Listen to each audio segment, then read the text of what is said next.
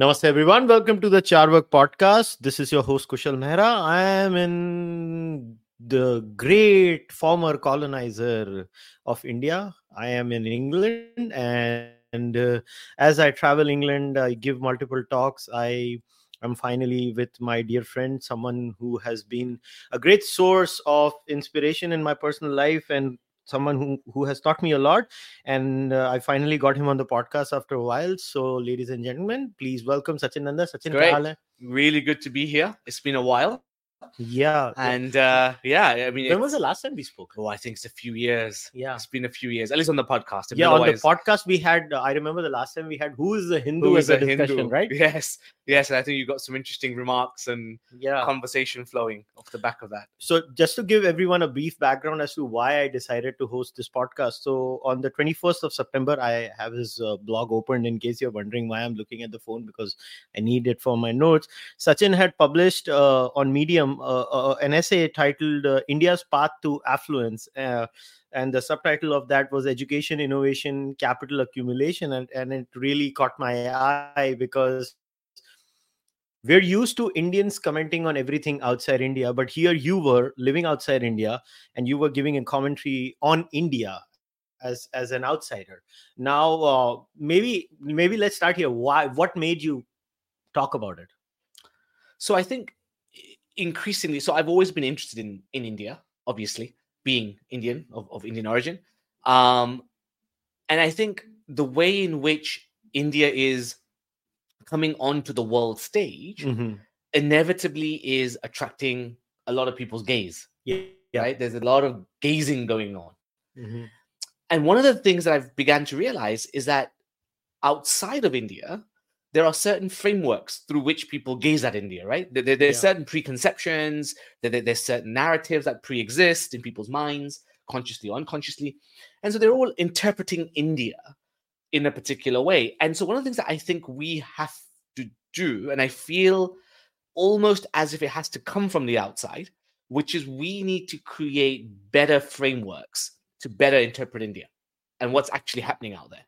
So a lot of these essays, blogs on Medium are about helping people out here interpret what's happening in India in a more accurate way. So a better framework, a more accurate framework through which to gaze at India. So that's what it was about.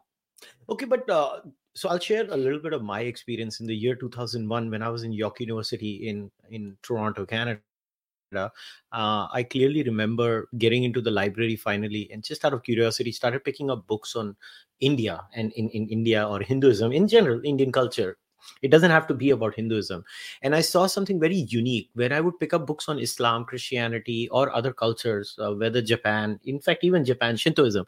There would always be a Shinto scholar who's native to Japan, or in the case of Confucianism, there would be a scholar from China talking about China and stuff like that. But in the case of India, I would rarely find this to be so. Why do you think, in your view, because to pick up from what you have said, why do you think it has happened in the case of India or Indian studies in general? I think there's a lot to do with a colonial past, right? Japan was never colonized the way in which India was colonized, right? Neither was China, right? But if you look at the African narratives, they're in a similar boat to India. That's interesting, right? So I find that there's something to do with the relationship of the colonizer and the colonized, right? And I mean, I'm postulating, but I think there's something to be said about that. So I think India has often and has always been sort of seen through a particular lens that has become almost, I would say, fossilized from the late 19th century, 20th century, 21st century, right?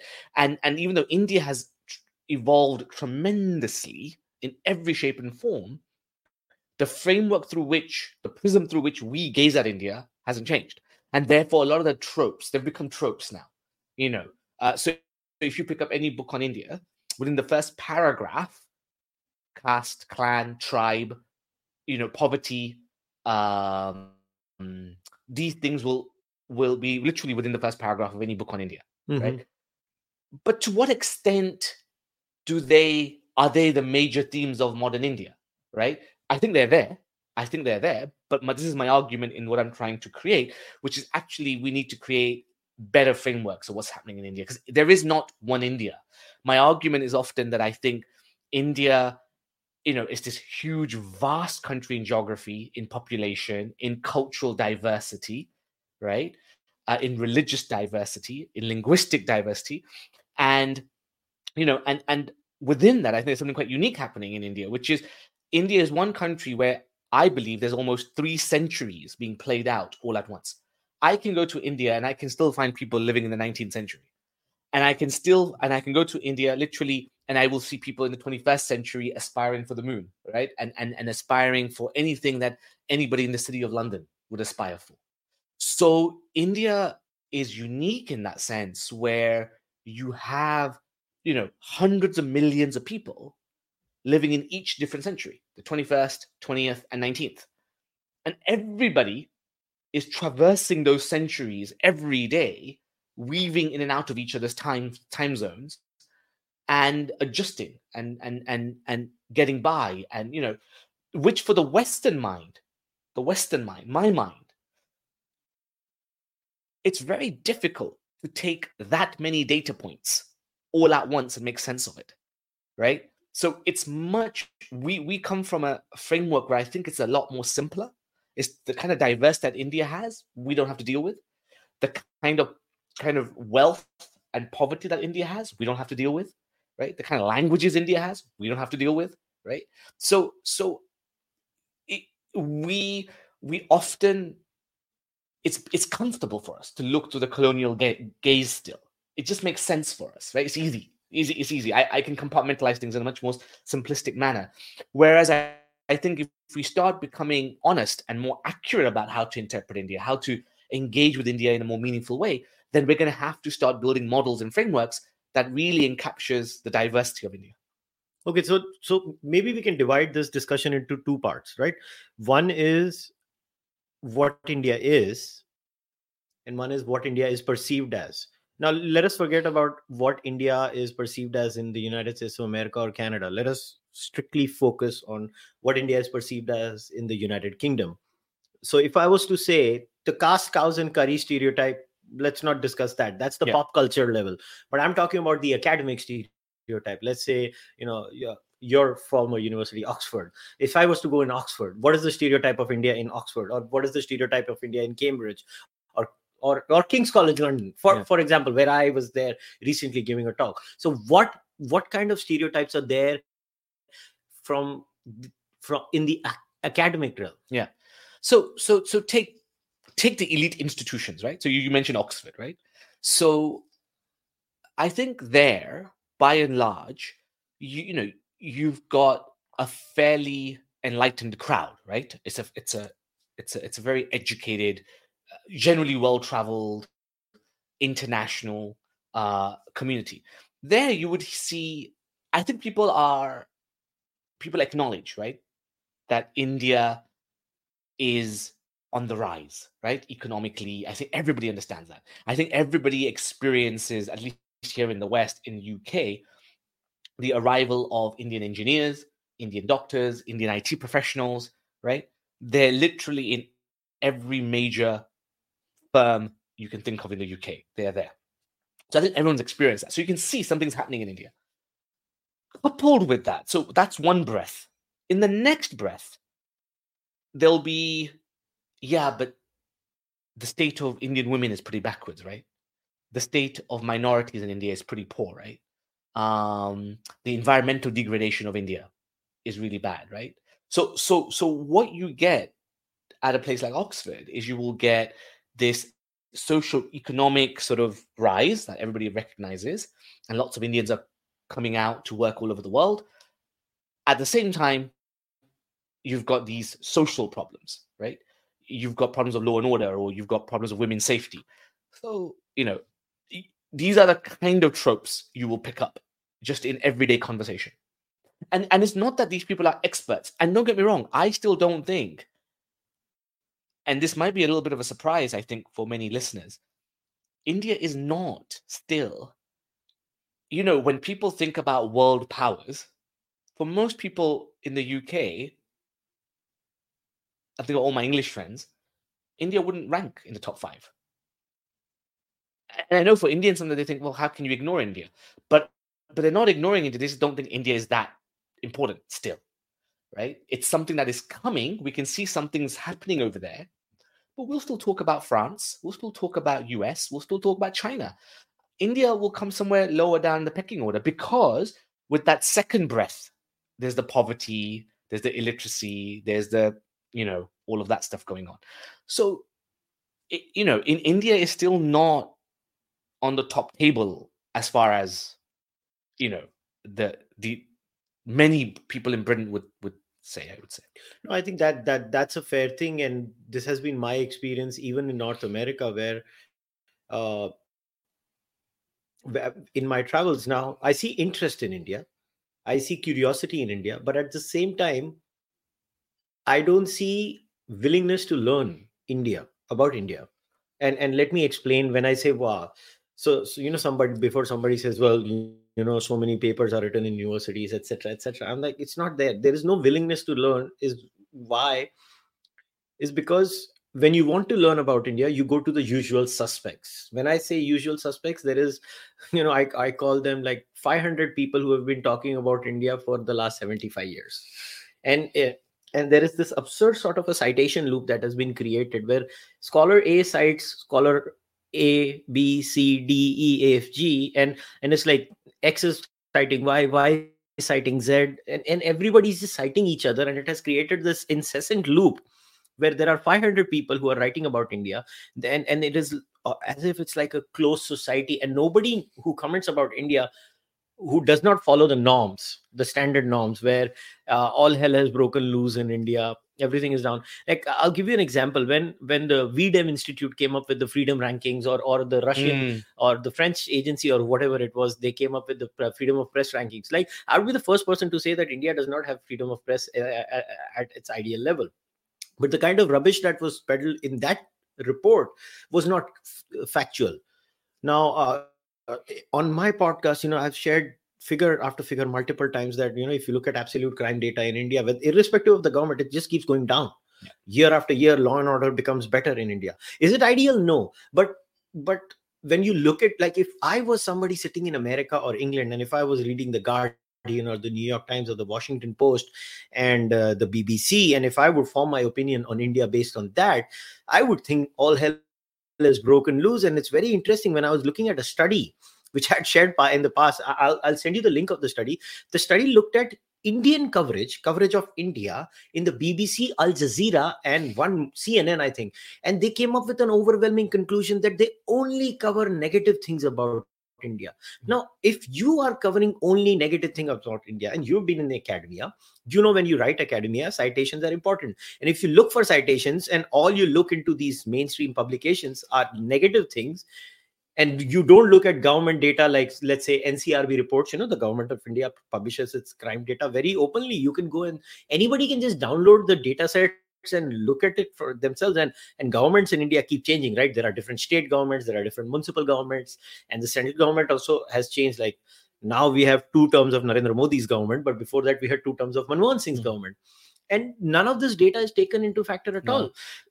There's a problem here, which again, I think maybe people don't quite appreciate, right? So if you take Germany, right? Germany had the largest number of Indology departments in the world, right? Exactly. I mean, in scale, obviously different to US, but in terms of, most of them are in financial trouble. Their funding is being taken away. And by 2030, more than 50 to 60% would have closed down. Take India centers, right? There's an India center at King's, there's an India center at Cambridge, whatever, etc. Most of them are financially struggling, right? They are struggling to attract students. They're struggling with funding. And so you haven't, believe it or not, as India rises, you would think more and more people would be traveling, researching, but it's not. What's happening is you've got a shrinking of voices in the academy, I would argue. There are no very few specialist centers that studies the Indian phenomena, right? The Indian phenomena is still not well understood here, and actually it's regressing, which is why people like myself and the diaspora as a whole are taking it upon themselves to set up staging platforms to say, you know what, we do need to spend time, money, and resource on understanding this phenomena called India, because it's going to affect all our lives, whether we like it or not, for better or worse. So it's better that we start understanding this and not rely on the academy, because the academy has become a little bit of an echo chamber, and a shrinking echo chamber at that. So I think there are some systemic challenges that we face, right, here in the West. Now, this reminds me of a very interesting data set that I often talk about when I share this little bit, small tidbit of a fact. Now, once again, if you read commentary on India, you might think, people are being lynched everywhere. All hell has broken loose in India. No, I'm serious. Yeah, Like I know. it literally is. Listen, you live here. I know. How many times have you told me I India get asked is the absurd rape capital of the questions? world. I mean, you get asked absurd. Now, is there a problem inside Delhi and the surrounding region? Yes, but that's not the whole of India. And we should have some semblance of balance in reportage of India, or let's talk about riots in India for that matter. But Kosha, can I just sort of jump in here? One of the major problems I find is that it's Indian scholars who are living out here in the US and Sweden, yes, who are the ones that are constantly shining the light and magnifying the negative phenomena, right? It's actually not Western scholars that are the problems. I find Western scholars on the whole, generally open-minded and generally curious and wanting to understand India. But I find that a lot of the kind of magnification of the negative tropes and the negative phenomena comes from Indian scholars from India who are stationed out here. And I have been seeing that ever since I was a child, right? I saw it when I was at university, and I still see it today. Okay, let me push back a little on this. But don't you think then this is just passing the buck on to the Indians? Because the Indians don't have editorial control over New York Times. The Indians don't have editorial control over Washington Post or all these journals that are published in these universities. The Indians they want that stuff to be published. So whosoever writes that stuff, they will publish that. Don't you think that is the case? Yeah. Okay. So I think there is some truth to that. But I think, if you couple in the three things we've already touched on, one is that colonized framework. Second is, Indians that are out here who are trained in a particular way. And look, I've never lived in India, okay? So I cannot comment. But I do find it an interesting phenomena as to how close-minded some of these academics are from India. When it comes to India, they're very open-minded about everything else. When it comes to India, they're very close-minded, right? And they have their strict positions they take, right? Good, bad, ugly. They're very strict. And I agree with you that there could be an editorial bias as well. And that goes back into that first point, that there is, I think, a very, very unhelpful, almost regressive framework through which Europeans gaze at India. And it has to change. And that's what we're trying to do. All right. So I'll give you an example over here. So as people can also see the figure on their screens, and I'm going to show this to you over here on the phone. So these are the riots figures in India, right? So you see how it in the 1970s and 80s it peaks, and then look at the story of India. Yeah. Whether it's UPA or NDA, the number is going down. It's a fantastic story. Right? That's a fantastic story. Now, why doesn't anybody talk about this? Now, this is my question. Isn't this a data point that somebody should be addressing? Now, and this is official government data. Now, if somebody says, oh, the BJP made it up, well, the Congress didn't, right? I mean, I always say this to these academics. I'm like, well, you're the Congress guy, right? The Congress didn't make it up, right? but it's consistently going down irrespective of what government was in power. Yeah. We're talking about the India story. We're not talking about the BJP story, for example. And there are many such other data sets. Like, I often point out a very good book that was written on internal security in India, right? This is the book I point out. This is not written by some BJP apologist. Right. It is by Amit Ahuja and Devesh Kapoor. It is called Internal Security in India. And this book, takes you through an entire data set, whether it is on, let's say, insurgencies and left-wing extremism, whether it's insurgencies in Kashmir, riots data, all the data it has covered, and it's in the first chapter itself. Every single chart is there, and in almost every chart the direction is only one way. It is going down. It is going down consistently in India. That means there can only be one conclusion, that law and order is improving in India. Absolutely. But in the commentary of India, it looks like it's getting worse. It's almost as if there are murders happening in every corner of India. Everybody is just throwing rocks at each other. Everybody is just killing each other.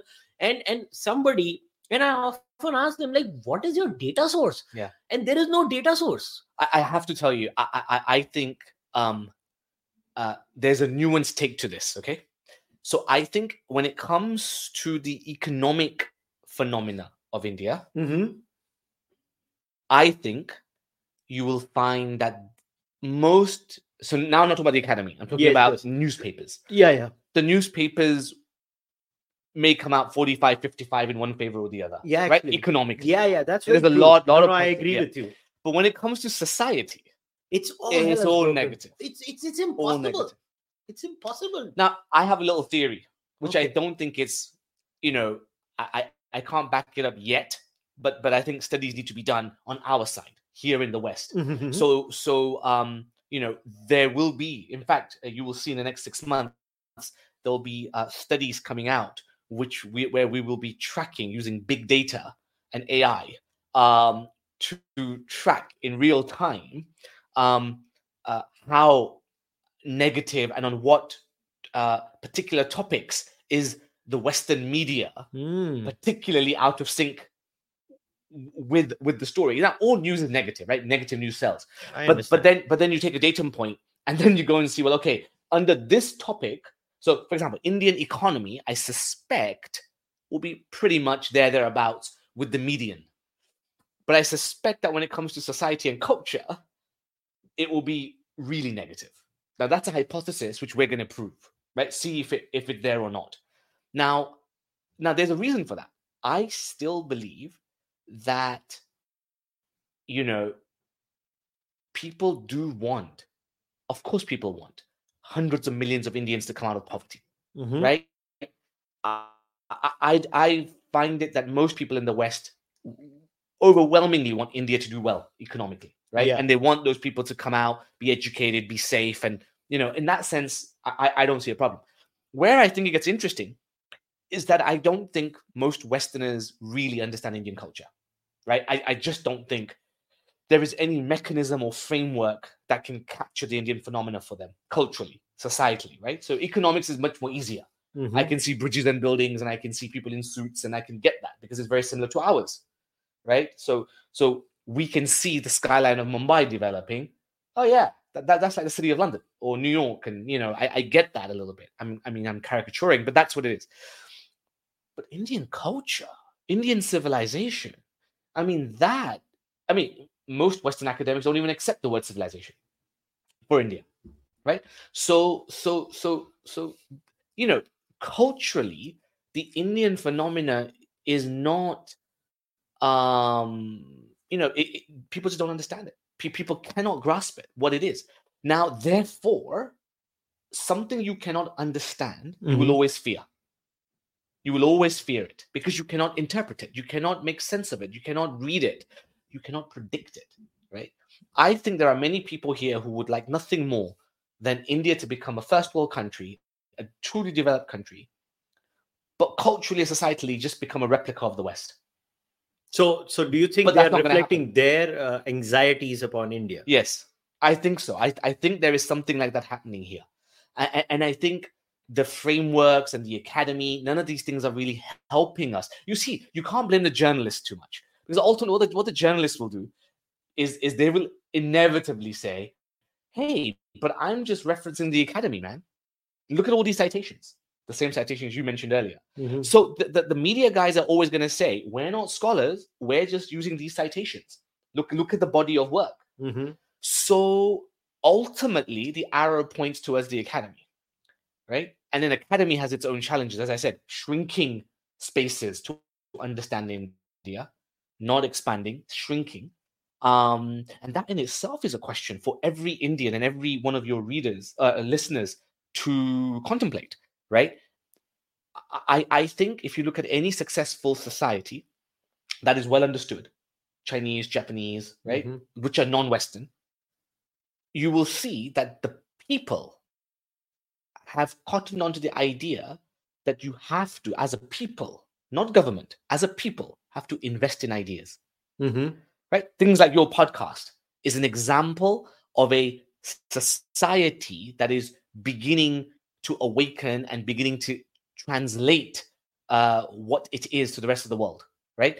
Um, Indians need to fund their own research centers. Indians need to start investing in research, and philanthropy doesn't have to be building temples and schools. Philanthropy can be about backing researchers, backing scholarships, backing PhDs, because we need to create an alternative body of work with the right frameworks to help the world understand what India is. I don't think the world understands what India is.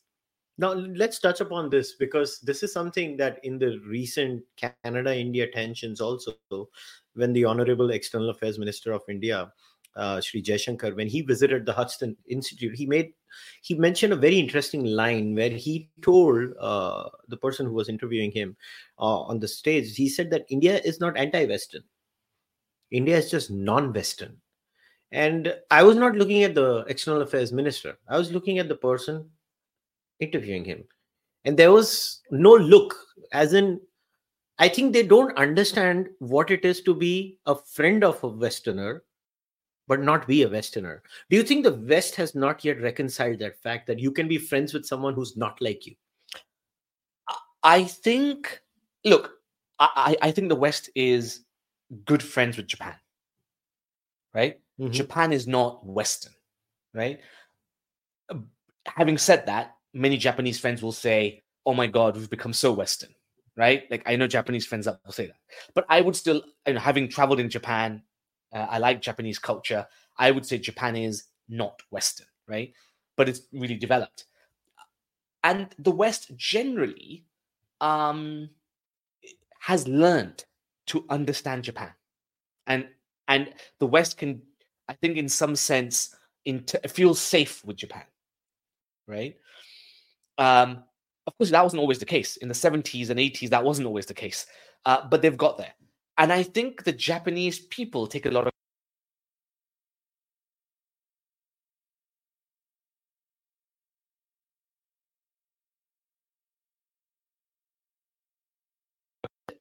they they they branded themselves, they invested in understanding Japan, they invested in tourism, and even the Japanese culture, right? When anyone goes to Japan, you can feel the Japanese culture, and it's almost become like a badge of honor, right? Like the discipline of the Japanese, the politeness of the Japanese, etc., etc. So clearly, I don't think it's that. It's not a blanket term. I would say that the West only want to be able to be friends with other Westerners, if you see what I mean.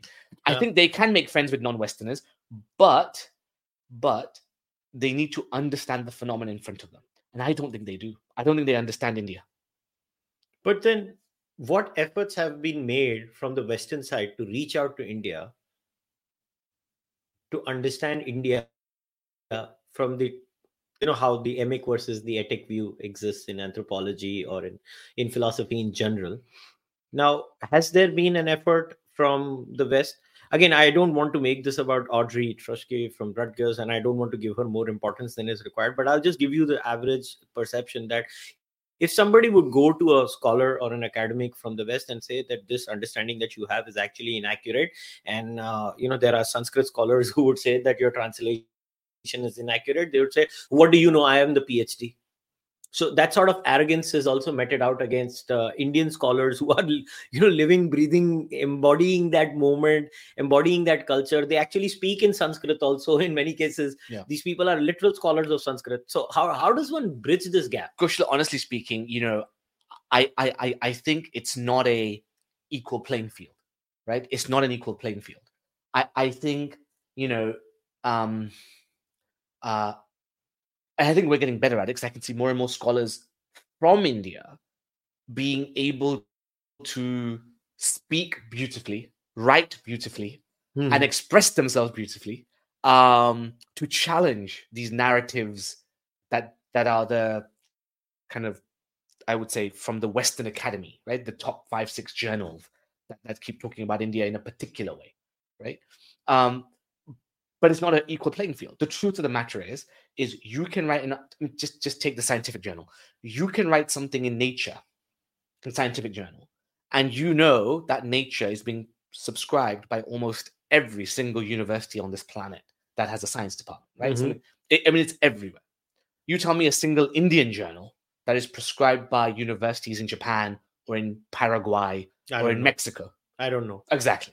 And so I think and therefore therefore now, for the Indian voice to be heard, they have to be in Nature. There is a knowledge asymmetry. Correct. And so these are still some of the massive stepping stones that I think the Indian Academy, Indian culture, Indian writers, Indian intellectuals still have to go through. And I think India should and will, I hope, build its own journals that are really credible, really rigorous, really in the pursuit of truth, that speak quality, which then makes them credible in Mexico and Paraguay and Japan and China. Right. So here, let me be a little bit of a critique, right? And I'm gonna please do. Yeah. I that's what when I travel to India, I'm gonna probably get a lot of hate mail for this. But when I travel to India, I don't find rigor in the culture. I find some people, I'll always find, obviously, it's a billion people, right? Absolutely. I'll find brilliant people. Of course, there are brilliant people in India.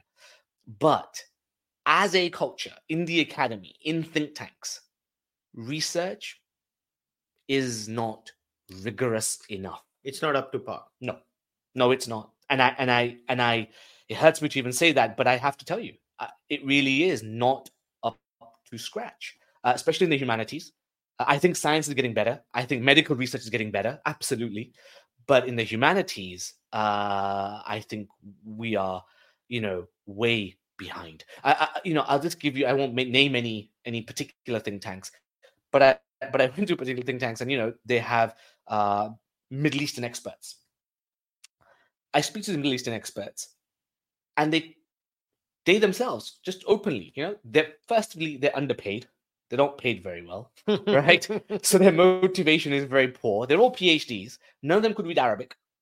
They can't read Persian, right? And there they are studying the Middle East. Now, if you can't read the native language of the region you are meant to be an expert in and studying, there's a problem there. That means you are relying on secondary texts all the time. Translations.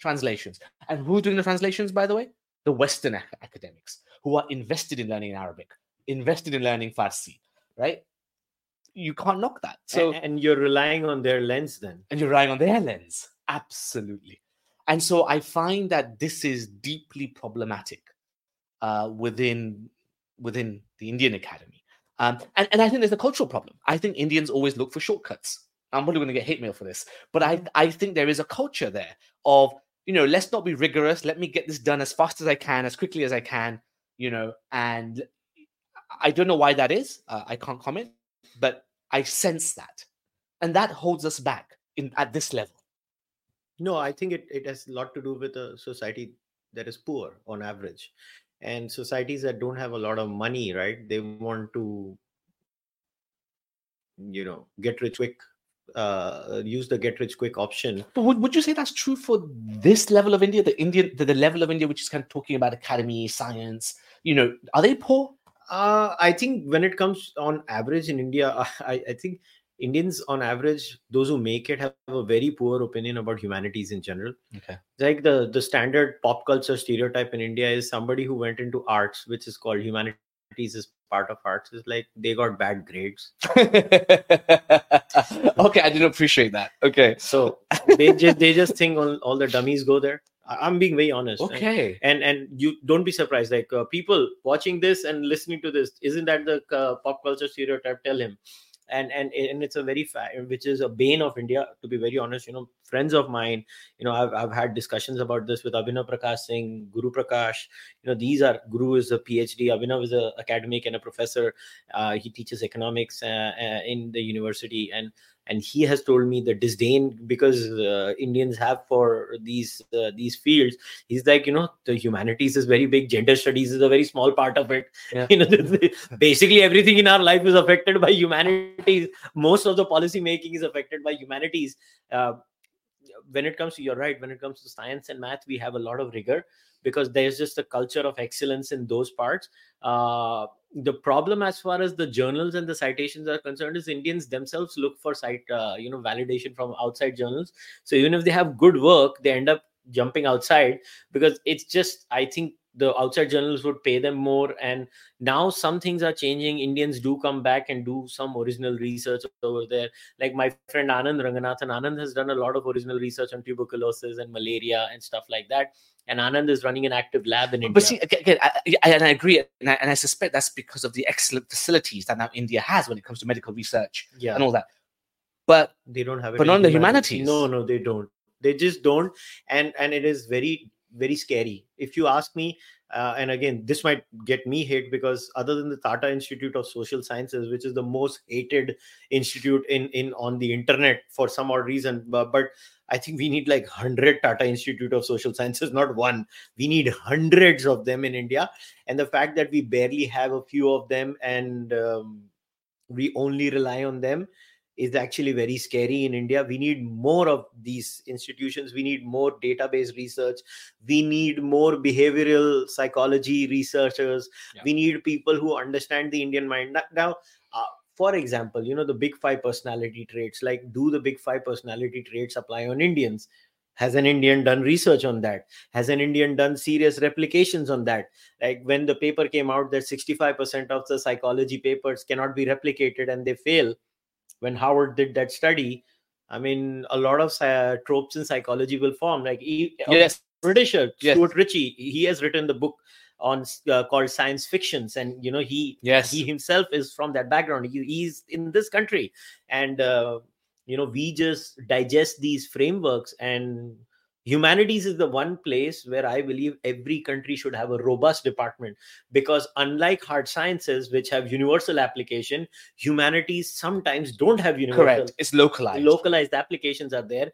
And the one thing every country should be investing on is humanities, but the one thing India doesn't invest on is humanities. Yeah. And it is a serious problem for India. And Indians have developed this very absurd sort of a frog in a well mentality, where if they also they don't like to hear things that are critical about their own culture, is because it stems from a very old colonial bashing trope. Because every time somebody from the outside looks at them, and especially if they look white, like in your case, you may not get that much hate is because you are Indian, of Indian origin. So they may still listen to you or a person like me saying that. But they have such a baggage with the colonizer that even when the colonizer's criticism of their country is genuine, they just refuse to hear it, is because of the trauma of colonization. But you cannot excel in life having a frog in the mill mentality. And this is a genuine criticism of India, which unfortunately, when I do it on my podcast, as someone who has a serious viewership, listen, more than 70% of my listener base is 25 and above. So I have a more mature listener base. Like unlike most content creators in India, my listener base is majority 25 and above. Most content creators in India have a 25 and below listener base. Is that right? Yeah. Most of them have a young listener base. For me, a more mature audience listens to me. I don't know why, but it's because you're boring. That's why. Maybe. You have to really be committed to listening to you. Yeah, so that could be one of the reasons. But it's a serious problem in India, and this is a genuine criticism. whether listen, this is the third country now in my current trip outside India. I went to America. I was told the same thing. They're like, look, we are interested in India, but if we make a mild criticism of India, and then you have an army of people coming and telling us how we are, sold out sepoys every time, then we're not interested. Nobody wants so much negativity. And then, okay, you have stopped them from saying bad things about you, quote unquote. But then where is the rigor from your end? Where is the original research from your end? Even as of now, I mean, when I showed that chart about, data and stats as far as internal security in India is concerned, I was basically reacting to a Western trope. I was not spending my time writing a paper saying how violence is reducing in India. The point should have been me writing a paper talking about violence reduction in India, and somebody in the Western academia blowing holes in my hypothesis. That should have been the balance. But the fact is that I am just reacting to the other side, and Indians just don't like humanities. Like even Salvatore Babones, one of his criticisms, where again I did not agree with Salvatore, because again he was passing the buck on Indians. But Salvatore's analysis was that you say the West says bad things about India, but it's all your academics saying bad things about India. But my point is that yes, our academics are saying bad things about India, but what about the editorial control? Yes, Why correct. can't the editor say something nice about India? Yeah. The editor also doesn't want to hear anything nice about because India. They also already have preset frameworks. So what I'm trying to say is, while India sucks in these departments, the other side also wants to make sure that this larger narrative and stereotype about India stays somewhere at a social realm. Yes. Basically, I think there's something really if you just connect some dots here, right? For capital to accumulate in any society, it needs to have some basic foundations, right? So for capital accumulation, which is what India needs, it's what Indians want to do. They want to accumulate capital, right? You need rule of law. You need stability. Absolutely. Right? You need consistency. You need predictability. Okay. One of the things, the current framework of gazing at India is that it's highly unpredictable. It's highly divided. It's a divided society, and it's unsafe. So all of these things are conducive, for capital to flee, not to stay, not to be attracted to.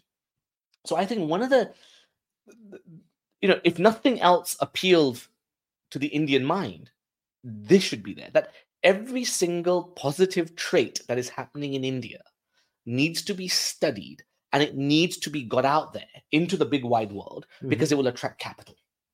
It will attract capital. And I suspect some of the negative tropes are there, and they are consistently there, because it continuously gives the market information that India is still not stable. It is unpredictable. There is no rule of law, or it's a weak rule of law, etc., etc. And so capital doesn't come as maybe fluidly as it could have, right? And without capital, a society can't build the schools and the universities and the bridges and the departments that you and I are talking about. So in a way, it's like everything's interconnected, right?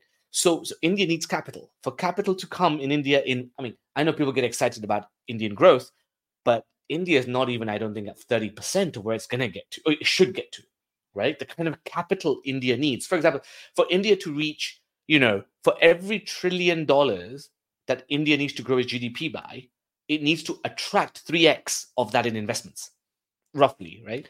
So in order for India to reach 5 trillion, it's going to need to attract about 4.5 trillion of investment.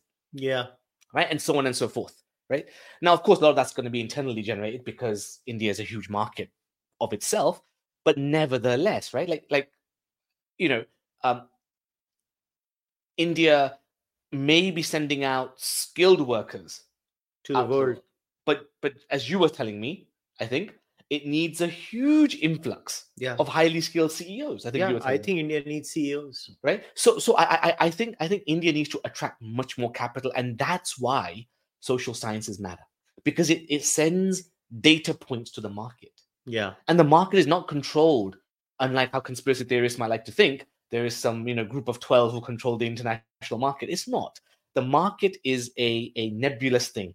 but it does react to data points, right? It does react to the body of work. And therefore, if the body of work coming out of India or on India is consistently negative on its society, on its culture, on its rule of law, capital will not accumulate. In fact, even if capital does accumulate, it will run away, right? $1.5 billion comes out of India every year just for real estate in the city of London. Wow.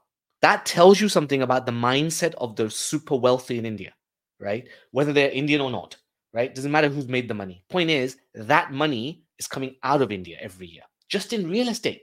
Never mind the rest of England. Never mind the other investments that are happening in England from Indians and India. $1.5 billion every year, and it's growing, that number. Now, what India has to do is to say, no, why would you want to take that money out? You want to keep that money in. You want to keep that money in because you're going to make it bigger, better, safer. Your money is safe in India. But a lot of people clearly don't think it is, and hence money comes out, or at least a certain percentage of money comes out, right? But everybody thinks London is safe. The city of London survives because people believe it is stable, there's a rule of law, it is predictable, etc. Now, people may not like that, and people may not agree with me, but the facts speak for themselves. Capital comes into London like no other city on the planet. And it's not because London is the most innovative and the most brilliant and it is a very, very nice place to live, but it's because it's safe. It's perceived to be safe. And therefore the market reacts. And why is it perceived to be safe? Brand Britain is excellent. Brand Britain all over the world is an aspirational brand still, even today. Right? So we can knock it as much as we like. And I know in India it gets knocked a lot. But around the world, Brand Britain is perceived to be everything that attracts capital. And that's why this tiny little island continues to be an influential player in the world. I know a lot of people won't agree with me, or they'll say, oh yeah, it's nothing. Actually, I wouldn't underestimate it. You just have to be in the city of London and the kind of power and the kind of capital accumulation that happens here. So I think there's something to be said here that strategically it is really important that good news, real good news, well-researched good news, well-researched developments do come out of India and from Indians, right? Into Western journals, but Indian journals should also be respected by the West, right? To say, this is a really credible journal, right? This journal should be in our library, right? Produced in India. And so, from a diasporic perspective, right? Even though I am very British, obviously I'm very Hindu, and obviously I'm very Indian. Yeah, I get it. Right? We also have a role to play in that, I feel. Right? So these are the kind of, I think, flows that are happening. These are the kind of forces that are coalescing. And I think Indians need to capture this social sciences and this humanities space in a much more coordinated fashion, because it has real world effect. Yeah, just to back you up, if you look at the top 500 universities in the world, there's just one Indian university. Which one is it? I don't know which one is it. But there's one. But there's one, and America is number one. Then you have China, and then number 3 is the United Kingdom. Yeah, and the United Kingdom is tiny. Yeah, it's tiny compared to the others. Yeah, it is. It is, and this is. It's true. I mean, this is a fair criticism, and I don't know why everybody gets so sensitive when this criticism is put across and Indians get all hustle. They get very ruffled, and then they say, oh, how did you say this, how did you say that? I'm like, listen, if you don't do introspection, how are you going to be? Everybody keeps talking about this, we want to be Vishwaguru. I was like, yeah, how do you intend to be Vishwaguru if you don't do any internal evaluation? But now that we've spoken about the flaws, now let's talk about possible solutions. And I know you are actually working towards one possible solution, and I want to spend at least a good half an hour, 45 minutes now on solutions. So let's talk about what you are doing now. So let's talk about the center and tell everybody about the center. What is the aim of the center? Sure.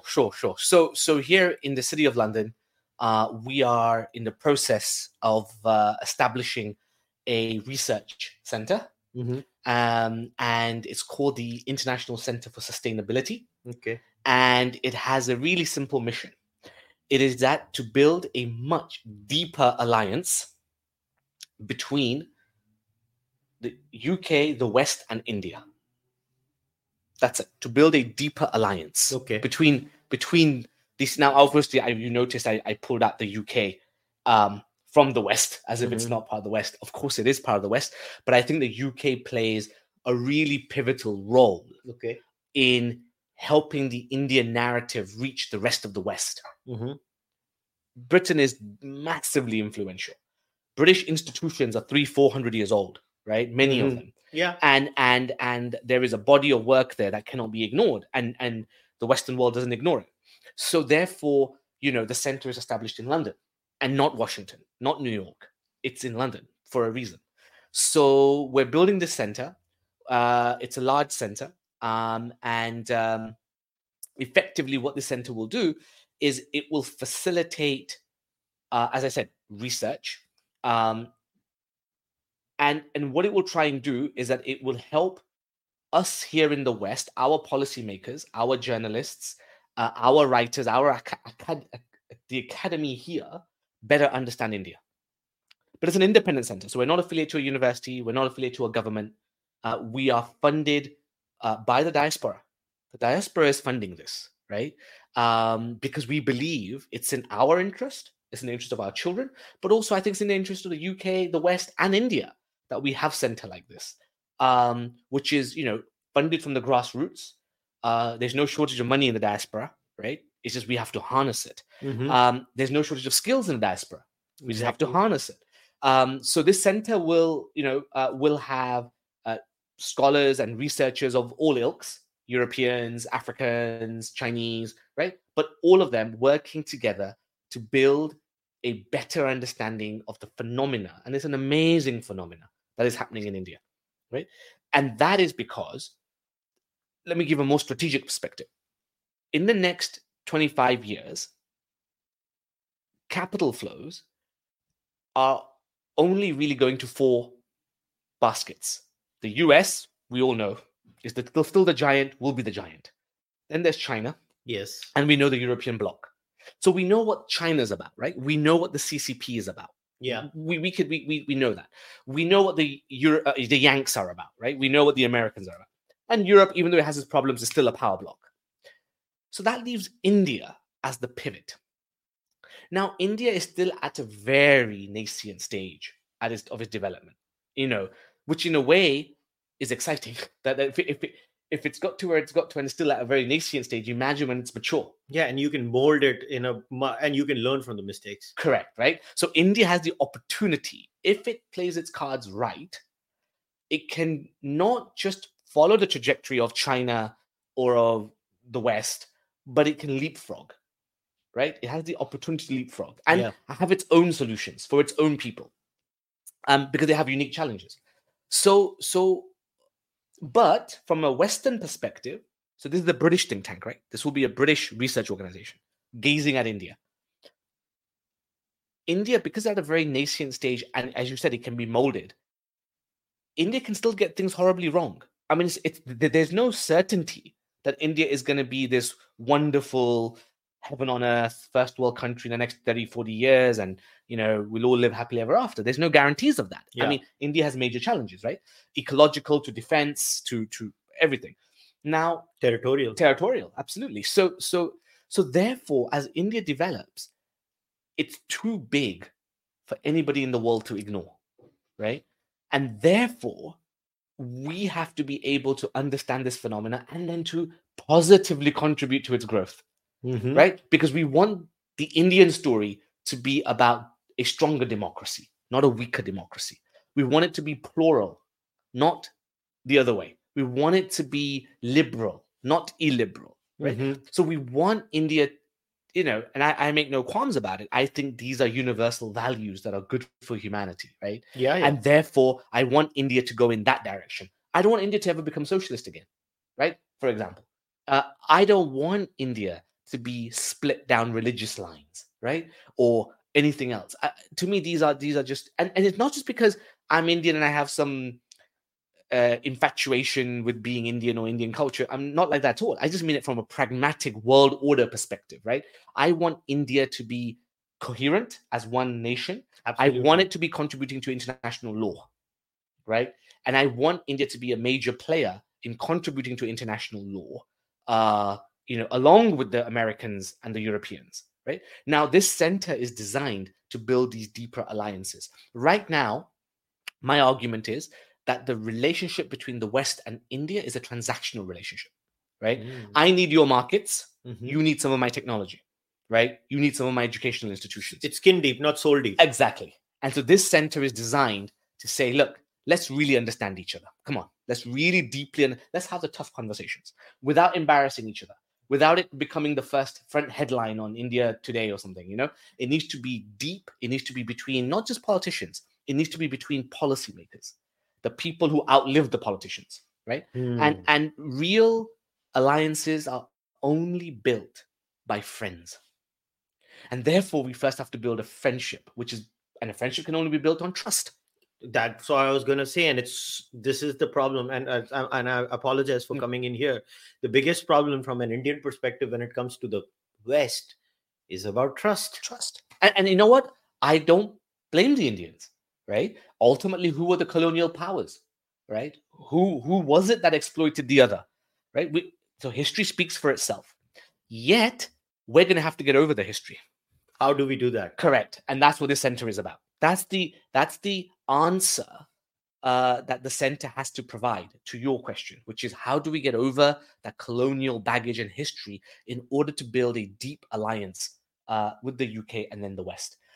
And I think that's only in the benefit, a mutual benefit of both. And it goes back to that point that Jayshankar made, which is India can be perfectly non-Western. Allow it to grow and develop in its own image. Yet, it doesn't have to be anti-Western. And the West need not fear its rise and its growth. If anything, the West should feel that the inherent values of the culture of India is liberal, is tolerant, right? Is plural. It's not the other way, right? But that requires a lot of reinterpretation of Indian culture, Indian history, and so on and so forth. Because right now, it looks as if Indian culture is inherently hierarchical, exploitative, on caste basis, on tribal basis, and therefore, if this country rises, all of these values will rise, and that's not good. But we have to somehow change that, because I don't think that is the case. And so this is what the center is about. So that's what we're doing here in the UK, and I'm lucky enough, and I have the good blessings that I've had the support from the diaspora to go and set this up. So let's say if I was the part of the diaspora, or so part one, let's divide this into two sets of people. Largely, we are, I'm talking about people who are of Indian origin or not of Indian origin, but are in the diaspora being outside India. Group A is outside India. So, and Group B is Indians in India, people like me, Indians in India. So how can Group A contribute first, and then how can Group B contribute to this journey? So from the diasporic perspective, I think you will find that the diaspora is deeply, madly interested in whatever happens in India. And it doesn't matter if the diaspora is 1 generation, 2 generations, 3, 5 generations out. If it comes to India, the diaspora turns. It looks. And if India does well, all of us walk 1 foot taller. It's so interesting. Yeah, the moon landing, man. I mean, the responses I've seen. I can tell you, right? And I like to believe that I'm a very rational animal. I try and be as rational as I can. But I can tell you, when India landed on the moon this time round, my chest came out a little bit. I felt great about it. Now, why would I have that reaction? Surely at some psychological level, my self-worth is connected to the worth of that nation. Yeah. Right? And that is true for every diasporic child. Now, that diasporic child may not be able to speak Indian language. I can't read and write any Indian language. They may never even travel to India, by the way. But when something positive happens in that land, they walk taller. It's quite interesting. because their identity is connected in some shape or form. True. So therefore, the diaspora is, I hope, and what our efforts are, is that we want the diaspora now to realize that you have got to a position. Just take this as a statistic from Synergy Bank. There are some 30 million Indians in the diaspora, right, around the world. They contribute about 1.5 trillion to the global economy. Let me just say that again. 30 million contribute 1.5 trillion. That's a seriously successful diaspora, right? It is the largest diaspora next to the Chinese and the most successful diaspora. Now, I don't think this center is, it should be harnessed, it should be invested in from the diaspora. So the diaspora's got to a stage where it doesn't need, and it shouldn't just be now obsessed about building schools and hospitals and orphanages. I think we've gone beyond that. I think the diaspora has to now start realizing that it has a role, it has a voice, and it should have a voice at the world stage. Right? They should be setting the narrative. They should be setting the narrative. And therefore, and of course, they have the I mean, I count my blessings every day. Sheer dumb luck that I hope I have the best traits of what it means to be Indian and Hindu, and also of British, and Western, right? I hope I fused that really well. And therefore, that gives me a massive advantage compared to most of the people, right? And I should be able to harness that now and kind of give it back, pay it forward, as it were, into supporting and funding research, scholarships, PhDs. That's our seva now in the diaspora, I would argue, right? I think the days of building temples and the days of building schools and hospitals, I mean, that's fine. And I think that's noble work. But I think this is where the diaspora should play its role now. It should gaze at education. It should gaze at higher education. It should encourage its second and third generation to go and, okay, be doctors and be engineers, no problem, if that's your calling, but also explore the arts. Be a historian, be a philosopher, because you have the material comfort to be a philosopher, never get paid that well, but your father's made $1 million in the city. So you can afford to do that. That's the privilege of a third, fourth gen, right? We should take advantage of that privilege for the whole. And I think this is where, again, this center is being supported by the diaspora. And I'm very thankful. But I think this is where the diaspora needs to move towards. This is the gaze that the diaspora should have. That actually we are no longer just minorities, because diasporas are minorities. Right? We have a minority complex. Yes. Right? In the UK, we're 1.7%. But we contribute 5-6% to the UK's economy. We punch at almost 4x, right? That's serious. In the US, it's the same, right? In Germany, it's quickly becoming that way, right? So you can see that we should have a voice. We should not have this. We should recognize that we're a minority, but we should not have a minority mindset. Because as a collective, we are really powerful, and we should be more influential than we really are. All right. Then what about the Indians who are living in India, or Indians like me who are kind of in India and outside India, both? I mean, look, who am I to say, right? I have not lived in India. I'm not sure, but you've asked two punts worth. I think there's a couple of things. I think, I want to say two things which almost seem opposites.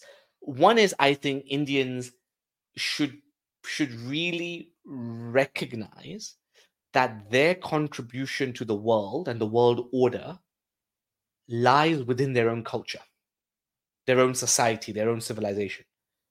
And I think Indians need to spend time and money on researching, studying, developing the narratives in a way that will help the rest of the world understand who the hell they are.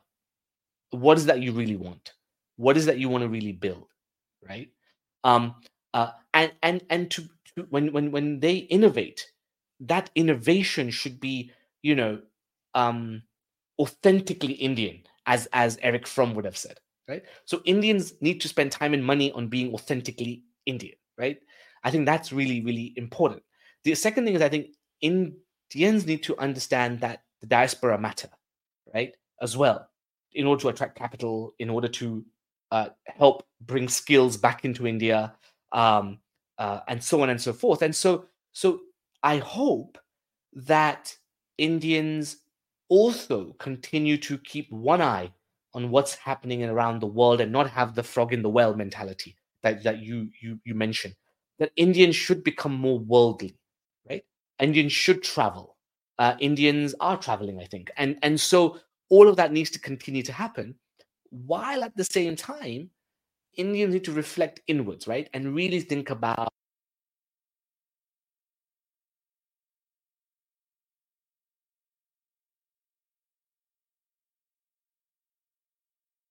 humility pill, right? Explain that. What do you mean by humility So, pill? so for example, as you said, we Indians have to learn to take criticism well, right? Indians have to become much more rigorous in research, in authentic research, in genuine new ideas, innovation. And I know in science and technology that's happening. I'm talking about it in the humanities and the social sciences, right? In the political realm. I think Indian democracy, I want to be honest, and I know you're an optimist on it, but I still find it problematic. I think Indian democracy still has a long way to go. And I think it is getting there. I can see it. But, there are some inherent structural and cultural problems, which it will need to overcome. And so I think from the Indian story perspective, I just feel that they know best. I mean, who am I to comment? But I think if they could find the balance between inward criticism, but also proudly and genuinely with rigor narrating what they are good at, what do they have to offer the world, right? Which I think Indian civilization, Indian culture has a lot to offer the world. If those things came out, then I think it would put everybody, including the West, in a position of comfort. That okay, no, these are a people we can be friends with. We can trust. I think trust is a key word. So I think there's a lot of, and I think the other thing is with India, I think Indians should demand of their government much more spending on education. India doesn't spend enough on education. It just doesn't. I mean, the facts speak for themselves, Kushal, right? Indians should demand that. That should be an election issue, right? That, hey, man, I want better schools. Every child in India, no matter where you live, rural or urban, you should have access to fantastic schools, right? And the disparity that you have right now in the Indian education system, it's still you can tell that it's at a very nascent stage, right? So I think these are the kind of things that Indians can maybe focus in on, which would really leverage what it can do with itself in the next 10 years or whatever. Do you think India as a nation should also start investing in centers outside India while they're doing it in India? Yes, because I think it matters. Yes, it's a short answer. Indians need to understand that they need to be able to fund centers like the one we're building in London, but also it could be anywhere, New York, Tokyo, Beijing, Moscow, but on our terms, right? I.e., what I mean by that is we don't just give $12 million to Cambridge University and say, please set up an India center. Because what you've done is you just outsourced your problem. And you've said, here's $12 million, Mr. Cambridge. Yeah, and you've given it to someone who hires someone who hates India in the first place. Correct, right? Which is what happens, right? What I think needs to happen is much more conducive and much more sustainable, which is, give your money and back your scholars, your thinkers with real capital, real money, and real time, right? And goodness sake, pay them well. The work they're doing is important. So I would say Indians certainly should look at funding centers around the world, but not, and here's another bit, it should be a genuine research center, not a flag waving center. Not an event management company. Correct, not an event management company. So there's a lot of so-called research centers and think tanks in India, which are just flag waving, and I'm sorry to say that I'm going to get hate mail again, but they are flag waving.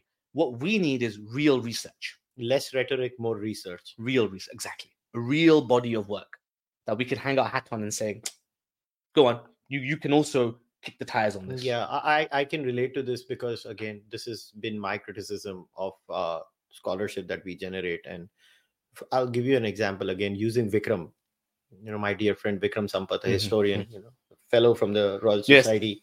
Yes. Now, the kind of rigor it takes to be a Vikram Sampath, people don't realize, like, the amount of archives. Like, I remember Vikram telling me that when he was doing the Savarkar books, he had to come all the way over here in this very city. Yeah. And he started looking at all the archives in London. He took photographs of them because, time was of essence. Everything costs, right? He's all coming all the way from India over here. He took all the pictures, collated them. He went back, he started reading the digital archives. That is the kind of rigor that is needed. And I think it's crucial. I don't think Indians understand it, because in Indian society is quite frugal, right? But research is expensive. Yes, research is expensive, extremely expensive. So Indians have to leave their frugality behind and stop seeking value for money when it comes to research. They have to really say, this is high brand, this is high quality. Research is like a startup. Like, you invest in 12, only one hits. Correct. But the one that hits, it's a big one. Yeah, it's a big one. And that the problem is, in a risk averse society because it's a poor society, so it's a risk averse society, and it's a chicken and egg scenario where we are struggling. And there are some of us. I'll give you an example in my own journey. Like, I travel around the world. It's not like I'm paid for by someone. I'm spending my own money, generating revenue from the podcast, thanks to some great members that I have. And whatever money the podcast generates, I put it all in. I travel the world. I go to London, I go to Toronto, I go to New York, I go to Los Angeles. I talk to people, I try to learn from them. I take the India story to them. It's not like I'm paid by the government of India or something. It's all by my own money. It's all through my own pocket. Why? It's because I'm genuinely curious. But Kaushal, that makes it sustainable. That this work that you're doing, this mission that you've embarked on, the fact that you've got grassroots support from the diaspora as well as people from India. Oh yeah, I'm funded by the diaspora and Indians. Right, makes you sustainable. Yeah, that's exactly what I'm saying. This phenomena that you are kind of riding, this phenomena needs to scale up. And I pray and I hope that we'll have 100 Kaushal Mehras out there. Yeah, right? I pray too. Who are doing this kind of stuff and funded by the people, from the people. Like, I think that really is important. Because that will start telling you, they're the telltale signs of a maturing civilization. Yeah, they're the telltale signs. Yeah, and there should be hunger for knowledge. My biggest grouse has been that I understand. No, but Kaushal, everything's in the Vedas, right? Yeah, but that's my all problem. The knowledge is already there. Yeah, this is my problem, right? That societies that think that their ancestors figured everything out will never grow. No matter. Which is the disease that many Indians have. Yeah, no, over here too. Yeah, diaspora too. I mean, in the diaspora too. I mean, you just have to meet the uncles in the Mandir, and you'll know. And societies that think like that stagnate, and societies that stop thinking like that and say, okay, yes, my ancestors had a lot of good things to contribute, but what can I contribute, and what can I learn, and what can I learn from the best practices of other cultures? Like, why do I come here? I meet people in this part of the world, I learn their best practices, and I look at them as an equal. I don't look at them as someone superior to me. I look at them as an equal. I tell them, this is what I can offer as an Indian. What can you offer as let's say a Britisher or an American or a Canadian or any other culture? And how can we build a better world together is my intention. But I think we'll get there. But before we wrap it up, maybe this could be our closing segment. What would be your message to, let's say, 35 and below Indians who watch this? Because that is a giant chunk. Yeah, that's a huge chunk. Yeah, that's like 60% of my podcast. I would say to all of them, it's simple. Aim for mastery, not shortcuts. Aim for mastery, right? I'm hoping most of your listeners are not in survival mode, right? I'm assuming most of them are fairly well educated. Yeah. They're kind of curious, which is why they're listening to this. So I would say to them, aim for mastery, right? Whatever it is, whether you're an entrepreneur, whether you're a mathematician, whether you're a school teacher, whether you're a businessman, don't matter. Aim for mastery. If you can aim for mastery, right, you will succeed. And what India needs is mastery, right? So I would say in simple terms, if you cut out all the noise, just focus on mastering whatever it is that you are committed to. Be a master at it. Be the best at it. And commit time and energy in becoming the best at it. Yeah. I couldn't have agreed more with this. And, when I started this podcast a few years ago, everybody used to tell me that, why don't you have a studio? And I always used to tell them, if I have a studio, I'm stuck in one geography. Well, I couldn't have come to you. Yeah, it's so boring. It's so boring sitting in one area, just looking at everything from an Indian perspective. Like I told you, I hate the frog in the mentality. Like I just packed my bag and baggage. All you need is a little bit of equipment and travel the world. Is it the Joe Rogan level camera angle? No, it is not. But who cares? But look at what I'm able to achieve. I'm able to talk to anybody anywhere in the world. I can just, I can get down at Heathrow Airport, rent a car, drive somewhere, record a podcast, come out, come back again. And why do I do that? Because I want to understand how people think. Like, for example, in this tour, it's not even been, or it's been almost a week now since I've been here in the United Kingdom. The amount of people I've had to meet, the amount of perspectives I've gotten, all the arrogance that I see on Indian social media about England and what is happening to the diaspora. And I'm like, you guys don't even listen to them. And you just formulate opinions about them. Similarly, what's happening in Canada or what's happening in America or vice versa, the diaspora and their opinions on India. I'm like, you don't even know what's happening in India. And until and unless you don't travel, you do the hard yards, you meet people, which is what a real researcher does, to be very honest. They go and meet people, they interview them, they talk to them, and they take notes and they listen to them. And it's just not there. And it's okay. As of now, I'm the only Indian podcaster traveling around the world and talking to people, and I'm fine. I'm doing it. And listen, I just hope many more take inspiration and copycat you and actually, like I say, I hope there are many more Kaushal Mehras doing this stuff because it matters. There should be English podcasters traveling to India, America, Canada, and American podcasters traveling to India. And, these kinds of things should be happening. And if we truly believe in, the world being a better place for everyone, that's the only way it can happen. And first of all, congratulations on the center. Hopefully next time when I'm back here, the center will be fully operational. Yes, we'll do it from the center. Yes, we will record the podcast. Not only that, we will make a video tour of the center. Absolutely. And I promise everyone, all of you are welcome. Yes, to come. And I will put the video on because I have seen the property. I can assure you, I was blown away. And it's in progress right now. And I think in the next year, approximately, it will be ready. It'll be ready by February. By February. So hopefully I will travel. The next time I travel, it will be like literally operational. And I promise you, you will see videos of the center over here in the Charvak podcast. But Sachin, thank you very much for agreeing to talk to me. It's always been a pleasure to talk to you. We know each other now for almost a decade. Almost a decade. Yeah. No, it's a real pleasure. And, I wish you all the best with this podcast. I think you're doing tremendous work in spreading good memes, right? And I think, for that reason alone, I wish you all the best. And it's an honor to be on the podcast. No, it's an honor to host you. So guys, we'll wrap it up. All the social media details of Sachin will be in the description of the podcast. Doesn't matter if you're watching this on YouTube or you are going to be listening to this on Spotify and iTunes. And once again, why do I do this podcast the way I do? Well, there are two reasons for it. A, I like to travel. And B, I am completely member funded. I don't do any ad reads. So as you observe that every time I do this podcast, you don't see anybody saying this podcast is sponsored by so and so. This podcast is sponsored by members only. And so to all my members, from the bottom of my heart, thank you once again. But if you can make this podcast survive even more and even bigger so that I can have multiple studios everywhere in the world, I would love to have that.